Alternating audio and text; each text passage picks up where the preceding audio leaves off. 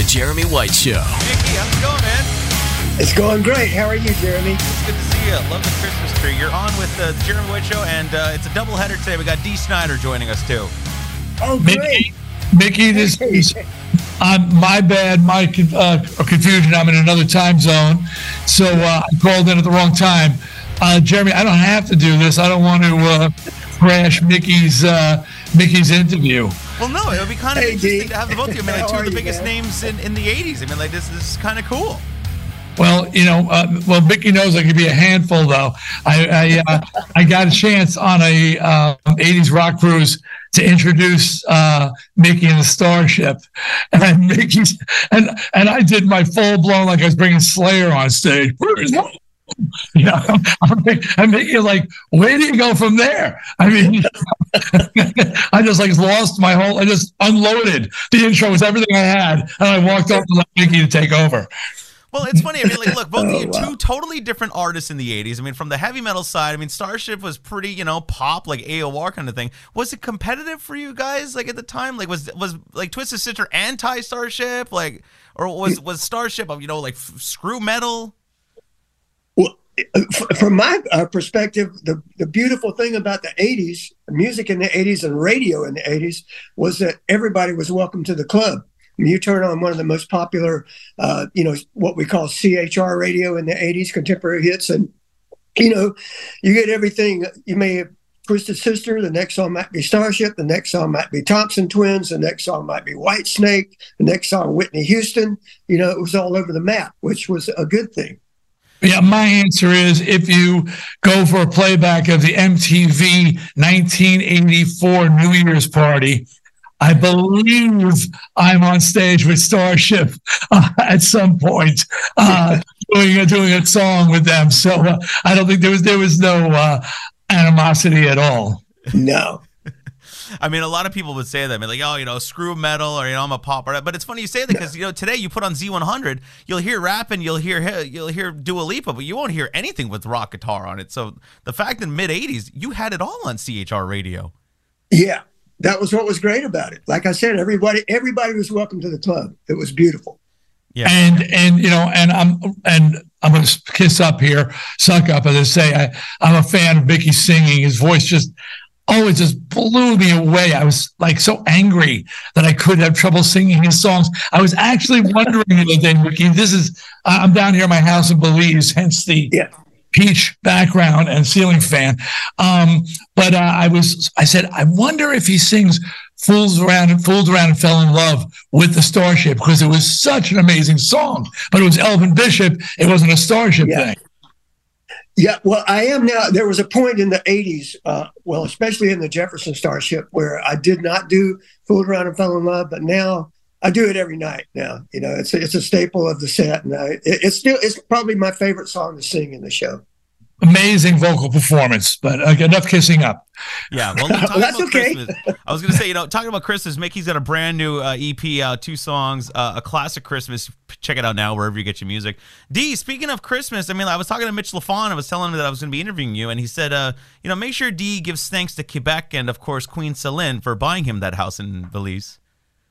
Yeah. So Mickey, I don't know if you know this story, but in the early 90s, I guess it was, maybe late 80s, early 90s, my wife, Suzette, who we've been with 47 years, she came to me and said, write me a Christmas song.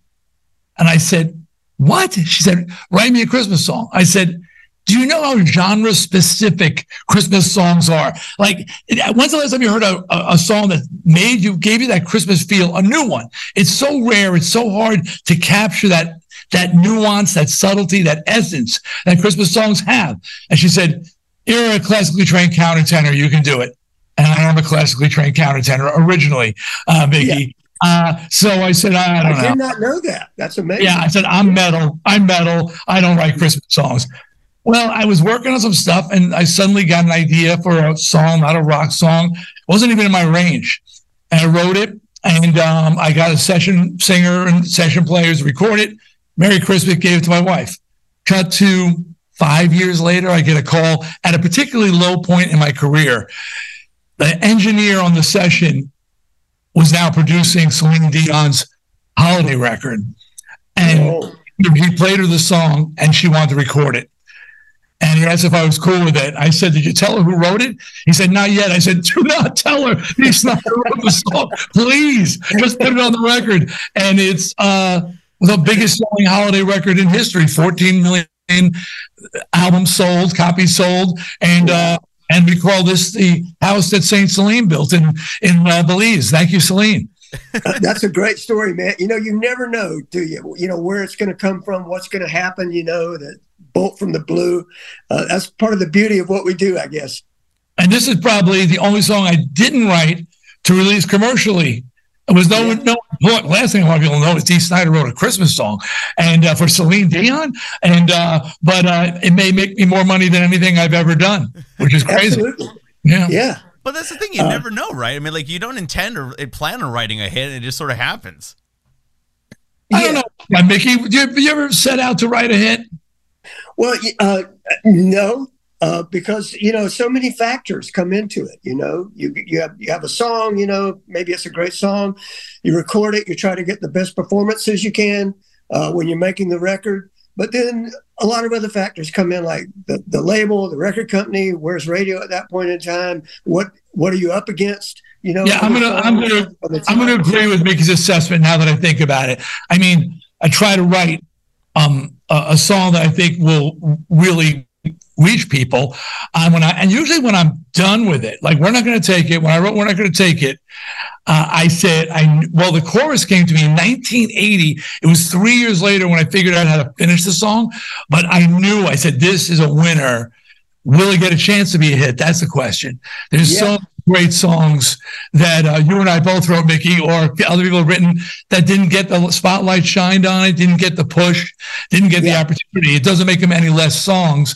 It just, there's a lot more to a hit than just a great song. You're right. Timing, you know, a lot of timing, a lot of luck. Yeah. And a lot of artists say that. I mean, like a lot of song artists say, you know, I had this title sitting in a notebook for like 10 years, and then I wrote it, and it became, you know, like Lady Gaga, Poker Face. I mean, like, you know, it's you never know, like, something could turn into something a decade from that point. Yeah.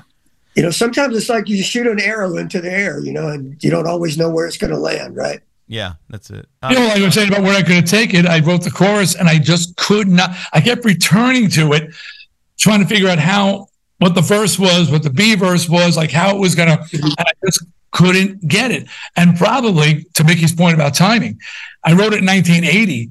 We hadn't even signed a record deal. We went to an independent label. If that song was done, it would have been a throwaway on an independent record with our first company went tits up within a month of the time they released. It would have just been lost there. Yet 3 years later, I was finally on Atlantic Records. We had one under our belt with them. We were sort of poised for that opportunity.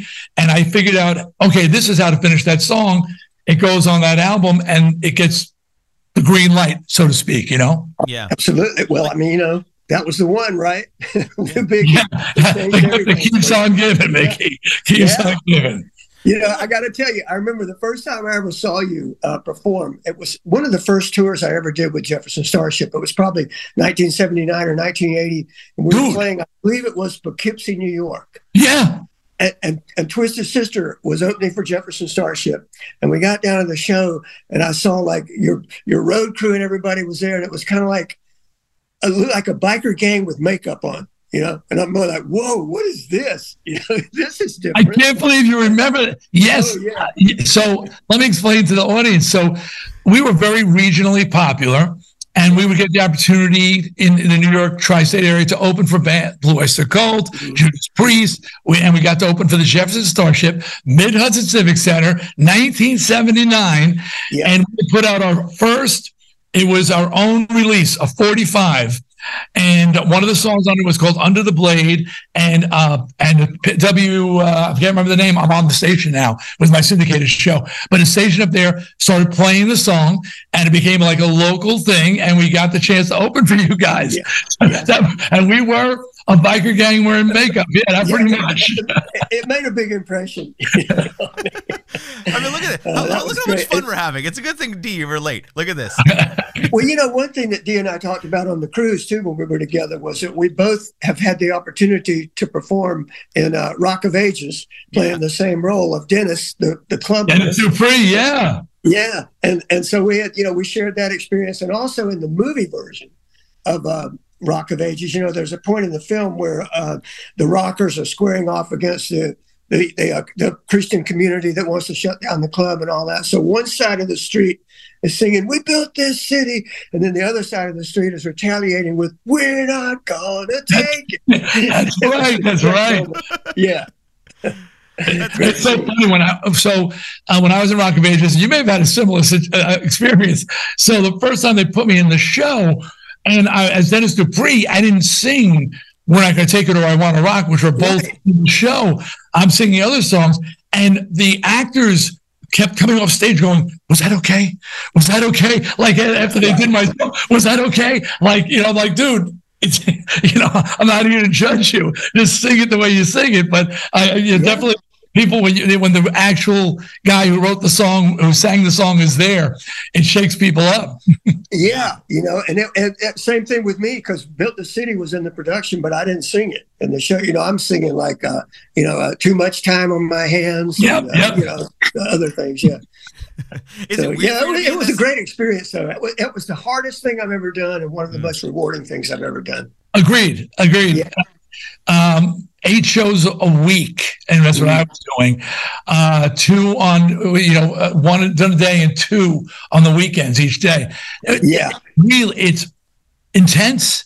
You know, it's not a lot of singing per se, but it's, you know, it's really a hectic schedule, and it's nonstop. You know, you have maybe 48 hours, depends how they schedule you. And but it was one of the greatest experiences of my life. Very different. Yeah, I was just so intimidated by the talent in the cast. You know, Same. I went up that first day of rehearsal. I finished rehearsal. I went back. I told my wife, I said, "Pack up, we're going home." I said, "These people are way too talented for me. I can't compete with this. You know, I can't keep up." Was that all in one city, or were you guys touring that? Like, was it harder I did a production. I did a production in Seattle. Okay. Up there. I think Dee was in New York. I got to be on Broadway, which was right. That in itself. I think that was my parents, who never really got the rock and roll thing. You know, just did not get that. But they loved musicals. Right. And for them to go down to a Broadway theater, I saw the pictures of them standing in front of the marquee, and starring Dee Snider was up there, and they were beaming. I saw a response out of them, that and the Celine Dion song, but that I never saw my entire rock and roll career. But being on Broadway, that was something these people from that generation could connect with. That was a big deal. Yeah, absolutely. It is a big deal. Mickey, when you first heard "We Built the City," I mean, like, obviously written by Bernie Taupin, who wrote some of the greatest Elton John songs. And when you first heard that demo, did you think that was going to be a big hit? Like, that would be one of the biggest songs ever? No, of course not. I got the demo from my friend Martin Page, and what attracted me to the song was the lyric and the kind of tone of the demo. The original demo was a little more like a Peter Gabriel kind of groove, you know, more like a Shock the Monkey kind of thing. And so I loved that. And I brought it into the band and the producers. I said, "This is a pretty cool song." And the lyrics were great because it's Bernie Taupin, right?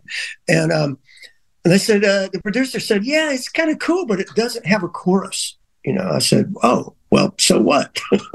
So they came up with the idea of writing the anthemic chorus, which, you know, "We built this city," which of course was a double-edged sword, because that's probably the reason the song became a big hit, but it's also probably the reason that some people were not that receptive to the song, and that because it became such a, you know, it became the poster child of a lot of things about music that people didn't particularly care for in the mid-'80s, you know, transitioning from the analog into the digital age and all that kind of stuff. But it was the lyric that attracted me to it in the verse. Well, I mean, it's been called everything from the worst song ever recorded, but I mean, it's ubiquitous of the 80s. I mean, like, it was on MTV. I mean, I was talking to Mitch LaFon about it. He's like, it was everywhere. You couldn't escape the song, and you either loved it or hated it. It seems that the hate fades. I remember, just a case in point, Kiss did a disco song. And as a Kiss fan and as a rocker, I was made for loving you. Yeah. It was like, we were like angry. And now, well, theoretically, they've retired. I said on social media, when I see their bodies in the KISS coffins, then I'll believe it. But but now they do that every night to their audience, and as the years went by, people lost that animosity, and that was just part of the fabric of the KISS legacy. Just like Build a City is an essential part of Starship. Yeah. If you stick around, if you're lucky enough to stick around long enough, you go through different phases of your career, where you're trying different things and maybe different musical styles. And that was just kind of like one period for us, that Knee Deep in the Hoopla period, but it became, 3 #1 singles in 18 months. So that's what everybody remembers, and more than anything else. So, it really wasn't until about maybe 10 or 12 years after the song came out that sort of negative bandwagon started happening. It started with Blender magazine. And then a lot of people kind of jumped on that bandwagon, and it kind of snowballed. But originally we didn't get that much negative feedback from the song. No, I mean the video was everywhere.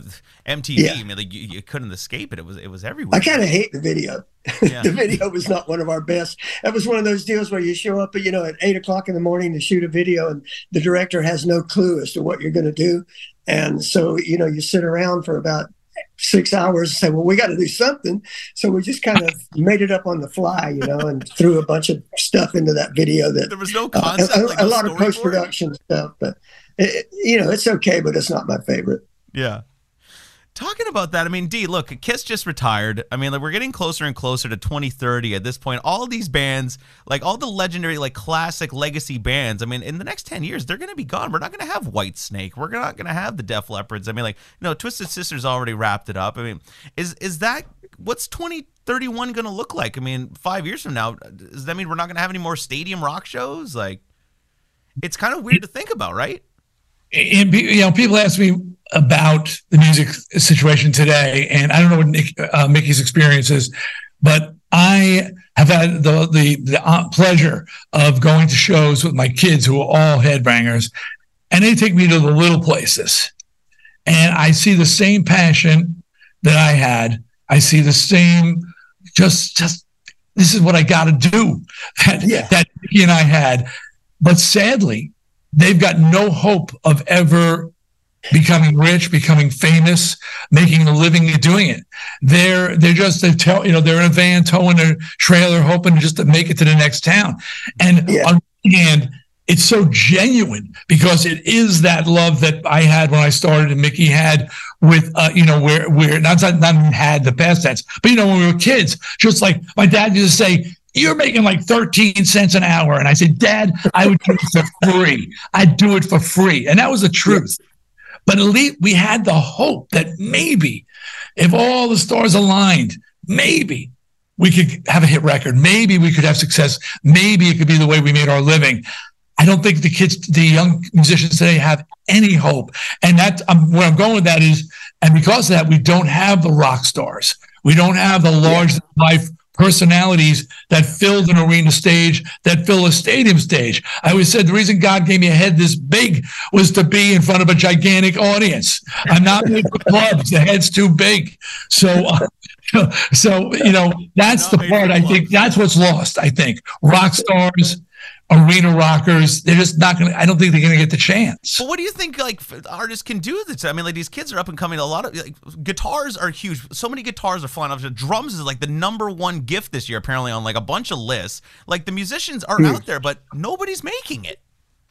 That is interesting about that. I didn't know that the drums are the #1 gift. Yeah. But I agree with D. It's kind of like, music is obviously going to go on. There's going to be arena shows, but it's not bands. It's not rock bands anymore. It's like, pop artists and people who are kind of, it's not that they're not really talented people, but as Dee mentioned, the way we came up, you're all sleeping together in a van and driving around the country and going gig to gig. And you're kind of like, you were a counterculture, and you had to make a lot of sacrifice to make it. And chances are you probably weren't going to, but you loved it anyway. It was a choice, a huge choice. There was the possibility and that hope that glimmer of light. I've met so many of these young artists, and there's talented again and passionate. I remember I brought my daughter to backstage, of course, because I'm their dad. They get to meet everybody they love and go backstage. And she brought all of her, this is a few years back already, but CDs, because I make her buy everything. I made her buy everything. You have to buy it. Nice. You can't download it. Yeah. And she presented them to the guitar player in the band. He said, "Why'd you buy these?" And he just said, "My dad made me." He goes, "Wow." He says, "I don't even buy CDs." Yeah. Like, the artist himself was shocked that someone had paid for their work. That's and ridiculous. It was that unexpected. It's sad. Yeah. You can't even buy a new car with a CD player in No, it. you can't.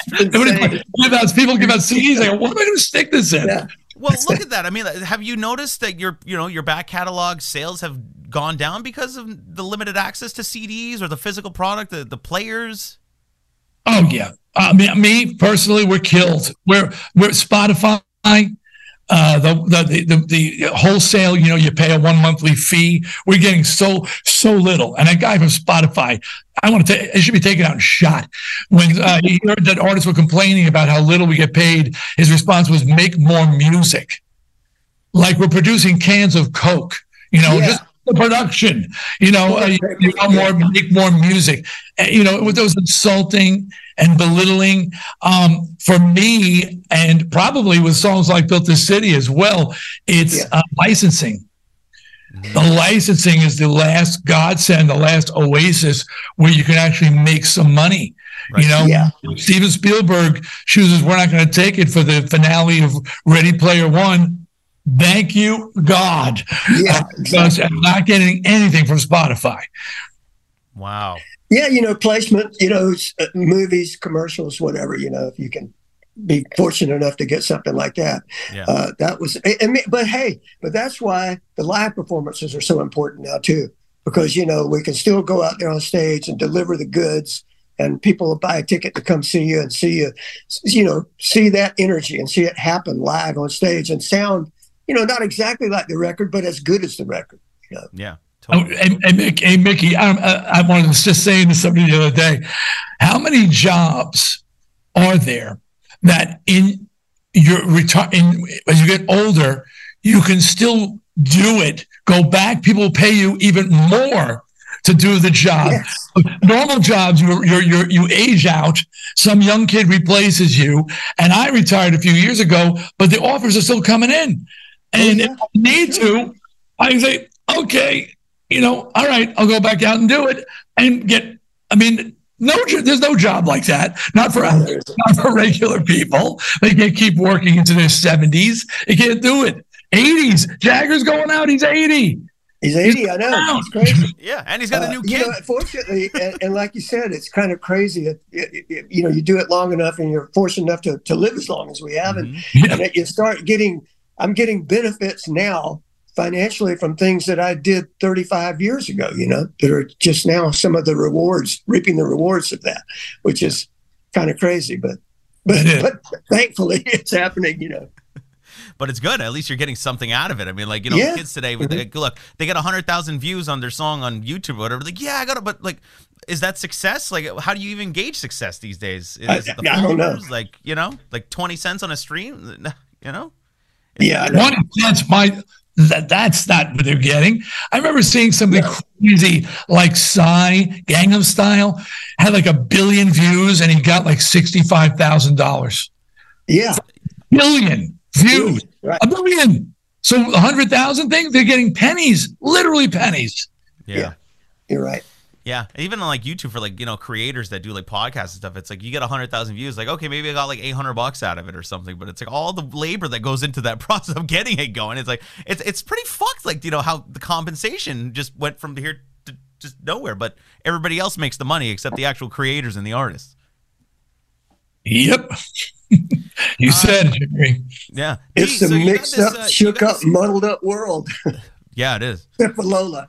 So, D, you got this new graphic novel out with Z2 Comics. He's not going to take it. It's available now. You go and check it out. Geez, this thing's phenomenal. The artwork, everything's ridiculously amazing inside of it. What made you want to do this graphic novel to, is it to immortalize the whole thing from 1985? Or like, what was the intention behind it? So yeah, Mickey, a graphic novel, comic book it's called He's Not Going to Take It. And it was Z2 Comics. They approached me. The C word, censorship, is as much of a hot topic today as it was almost 40 years ago. The pendulum has swung. We've gone from a right-wing puritanical, self-righteous, we must reel in rock and roll to, oh, you can't say that. You might offend somebody. And if you do say it, we're going to cancel you. We're going to cancel. So it's going to become a left-wing, super oversensitive, protect everybody, coddle and wrap and bubble wrap because fear that somebody's feelings might get hurt. But it's still censorship. Either version is still censorship.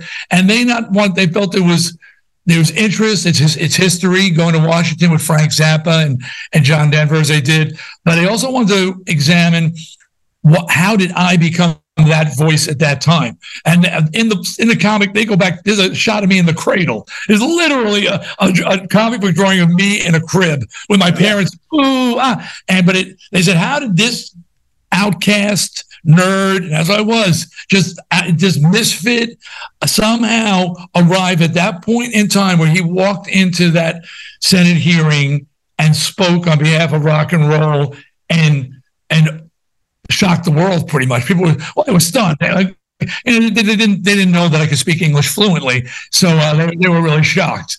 Well, that's how it happened, because you're intelligent, articulate, you have strong feelings, and you know how to express the feelings in a way that gets through to people and that people can understand, and and a strong personality. So I see how that happened. Well, thanks for saying that. I appreciate it. And, and they just feel, and there are people, just as there are people today who will only listen to audiobooks. Have you heard I don't read, I read audio. Well, there are people who like to get information in that graphic novel, comic book form, and they figure it'll reach another audience, and share the story with them. So it's really interesting because being approached now, people talk about doing a biopic about it. It's overshadowing almost my musical efforts, this moment in time. And it's pretty amazing because all I was just, hey man, they asked me if I would speak and I said, hell yeah. Yeah. I just thought I was carrying the flag for rock and roll and that was honor enough, But it's kind of funny that they thought you'd come in there and just be like a total fucking idiot. Meanwhile, I mean, like the biggest, contrary to popular belief, musicians are pretty fucking smart. Mickey might disagree. There's a few, Jim Dandy Mangrum, Vince Neil. There's a couple that might have been better choices than me. I mean, if Jim Dandy went in there, Mickey knows who Jim Dandy is. Jim Dandy. I think they've got a much different result. You're going with all of those like coon tails hanging off of it. Yeah, exactly. So I mean, what they did was they looked at the image, they saw the picture, and said, "Oh, great, this guy, we'll drag him in here and make a fool out of him in front of the whole world." If they had spent even 2 seconds, just read anything, it was said, "Oh, he doesn't drink or do drugs." Wait a second. We don't want a sober guy in here. He might make sense, so they just picked the wrong guy. Yeah, exactly. Well, Z2comics.com. If you want to go check it out, He's Not Going to Take It. D. Snider, it's great. And Tom Morello did a fantastic foreword at the beginning, too, which was awesome of him. Well, Tom is a freedom fighter. And I just want to say, it's the holiday season. Makes a great stocking stuffer. Yep. Along with my novel, Frats, which is available, and my Funko Pop, which a D. Snider Funko Pop is available now. D, you're almost as bad as Gene Simmons. Look at you. I know. I don't do anything but sell things and sign things now. What is the Funko Pop? Those are little dolls they make with the big heads. You see them. Oh, yeah. And they make them of celebrities and rock stars and athletes and movie characters. And they honored me with a Funko Pop. And people are crazy about collecting them. They're fanatical about collecting these things. Yeah. That's awesome. And of course, Mickey Thomas, Starship, this awesome EP, just classic Christmas stuff. I'm there. Like, what made you want to do Christmas music, by the way? Just like, I've always wanted to do Christmas songs, and I've just never had really the opportunity to do it. And suddenly, my manager helped put it together for me. He had a good friend in Nashville who's a producer in Nashville, Danny Frizzell, and I expressed an interest to do it. I said, I wanted to do really old school, classic, traditional Christmas. I don't want to rock it up or jazz it up. I want to channel, Andy Williams and Jack Jones and that kind of thing. So what songs did you record, Mickey? Which ones did you record? I did Have Yourself a Merry Little Christmas and It's the Most Wonderful Time of the Year. Awesome. So we did those two. We figure we'll test the waters, and if we get a good response, maybe 2024 we'll come out with a whole Christmas album. See what happens. Hey, you know what? Mickey Thomas' whole Christmas show next year. Why not? Well, yeah, why not? I've done it. Working for Brian Stetson's been doing it for years, right? So yeah, seriously, TSO, their whole career is Christmas shows at this point. Yeah. Well, look, it was so great to talk to you guys. Mickey, I got one last question for you, which is super random. And Dee, I don't know if this is interesting to you or not, but one of my favorite songs ever, and it's super, super obscure, I Didn't Mean to Stay All Night, written by Mutt Lange, that Starship recorded. What's the story behind that, and how did you get Mutt Lange to produce and give you that amazing song? Well, that song, the album Love Among the Cannibals, was being produced by Mike Shipley, who was the engineer. He was engineered all of the stuff that Mutt was producing at that point in time, Def Leppard and other things. And so in the course of working with Mike on that album, Mutt brought that song in for us, a song he had written to present to the band. And we recorded it. And Mutt, because it was his song and it was his baby and it was close to his heart, obviously he got very involved in the production of that particular one. And I got a chance to go to England. I'd always wanted to record in England. I never had it. And so I went to London and did the lead vocal for that song with Mutt and Mike at a studio in London. And it has the Mutt's fingers are all over it, his style and his influence. Oh, those backing vocals are just phenomenal. I mean, that's the sound of Def Leppard. That's Mutt Lange on those backing vocals. Yeah, it is Mutt. He does quite a few tracks of backing vocals. Was it difficult to have vocals produced by Mutt? Like, did he really push you further than you'd gone before? Because you hear all these stories about working with him. And what was your experience with Mutt? Well, it was different. It was very different than most of the producers I'd ever worked with because, I'm the kind of singer, for me, it's mostly all like feel, and, trying to just, capture the magic and the passion. I'm not exactly a real technical singer. So I like to just kind of go out in the studio and kind of blow through a song, 2 or 3 times, take a few, record a few tracks, put it together. But Mutt was excruciatingly difficult in the sense that he's the exact opposite of that. It's line by line, word by word, over and over and over and over. Like I'm not kidding, like 30, 35 takes in a row on one line of a song. I call him the Stanley Kubrick of pop, because he's like take after take after take. Yeah. So that was it made me kind of want to pull my hair out, but I just kind of went with the flow and went with the process and said, well, this is the way he does things, so this is the way we're going to do it, because he's a nice guy. It's not like he's being a jerk about it or anything. That's just his way, his method. And but it was very different for me. Just to oddly tie together something that I was telling you earlier that I couldn't finish. We're not going to take it. Look, songwriting is a craft, as Mickey knows, and the more you write, the better you get. And you develop your craft by listening to other writers and studying structure. And Def Leppard was having such success with the Mutt Lange produced stuff. I was studying those records, and it was from studying those that I heard how he was structuring some of the songs. That I said, oh. It wasn't a melody. I wasn't taking a melody. I was just seeing how and what it really was he was doing variations in one song, variations of the hook on the verse. And I went and I said, oh, and I took the Mutt Lange inspiration and went and reapproached We're Not Going to Take It. And the verse We're Not Going to Take It is a variant of the chorus itself. So, but anyway, Mutt Lange's a brilliant producer. He is, he's very atmospheric. His productions, so much texture is going on there, and that's pretty cool. When you mentioned that about songwriting too, Diane Warren, who's one of the most prolific and best songwriters, I've noticed about her too. Many of her songs, the chords don't change from the verse to the chorus. It's the same chords. Only the melody changes. See, that's an eye-opening thing when you're a songwriter, because I was, whatever I was trying to do with When I'm Gonna Take It, I was trying to go someplace else, and then realized when listening to a more seasoned writer like Mutt say, oh, it's cool to just stay in that same place and just play with the melody a little bit. You've got to go pick off some songs. You do have to do that, but not this one. And obviously the inspiration worked. Yeah. And look, a lot of songwriters from, everybody kind of says, keep it simple. Oh yeah. It depends. One of my favorite artists is Peter Gabriel, and he is far from keeping it simple. But I love it's all over the place. But if you strip those songs down onto an acoustic guitar, it's still a melody, lyric, and chords. But you can do whatever you want. And a great groove, right? Yeah. Oh yeah.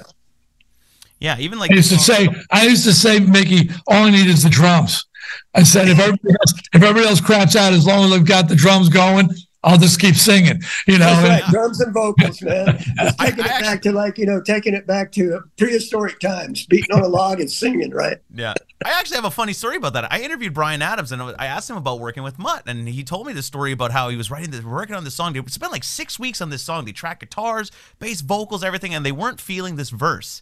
So Mutt just finally said, okay, well, hold on a second. And he armed record on the board every track, guitar, like every single thing they'd done for the verse, except the drums. Recorded over it, punched out of the chorus, and Bryan was like, what are you doing? And he's like, well, you said you didn't like the verse, so let's write a new one. And he was like, we spent 6 weeks on this shit, and it was gone. Like, he just deleted it. So he said, deleted it. Wow, that's pretty completely ballsy. Deleted it. So he said the lesson he learned from Mutt was, don't be precious with your ideas. Don't be afraid to, try again. Yeah. But imagine that, a whole verse. You said 6 weeks tracking like layers of guitars, and Mutt was like, "Oh, we'll just delete it." Gone. Yeah, it's pretty wild how stories like that can happen. Tom, I interviewed Tom Werman, D, and I was talking to him about working with you guys, and he said that experience was it was hit or miss. What was your experience like working with Tom? Tom Werman? Don't recall the name. No, the producer. I gave him nothing. He gets nothing from Snider. That's what I figured. Who? I remember Jeff Workman. I remember a great engineer, producer named Jeff Workman. Ever know Jeff Workman, Mick? No, I don't know him. He worked with Roy Thomas Baker, and he was the engineer on all of the Queen albums, Queen, all of the Cars records, all of the Journey albums. Yeah. He wound up being the co-producer on the album with Any Way You Want It. It was so he was amazing engineer. And in my darkest moments, he's passed on, unfortunately, amazingly talented. And he, in my darkest moments, he would lift me up many times. I remember one time I was I was distraught over what was going on with my album and how it was being produced.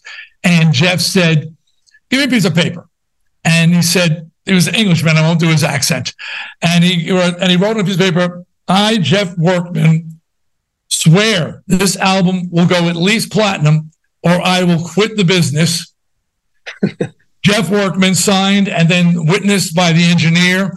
And he handed it to me and he goes, he says, here's your guarantee. Here it is. Don't worry about it. This record's going to be huge. And to this day, on my triple platinum disc for Stay Hungry, laminated is this piece of memo paper that Jeff wrote that message in a red pen, and it's right there in the record. So Jeff Workman, thank you for making Stay Hungry album amazing. The other guy, I don't know who that is. He was hardly there. I love that. I fucking love that. Well, look, guys, it was so great to talk with you. This is awesome, man. What a great way to spend a December Thursday afternoon. This is man. It's been great. Loved it. Mickey, thank you for allowing me in. Appreciate it, brother. Hey, thank you, Dee. I didn't know we were going to be able to do this together, but it's been a great experience. It's great seeing you again. Likewise. All right, Merry Christmas, my friend. Have a good one. You too, man. And hope to see you out there one of these days. We will. We'll be on a cruise or something.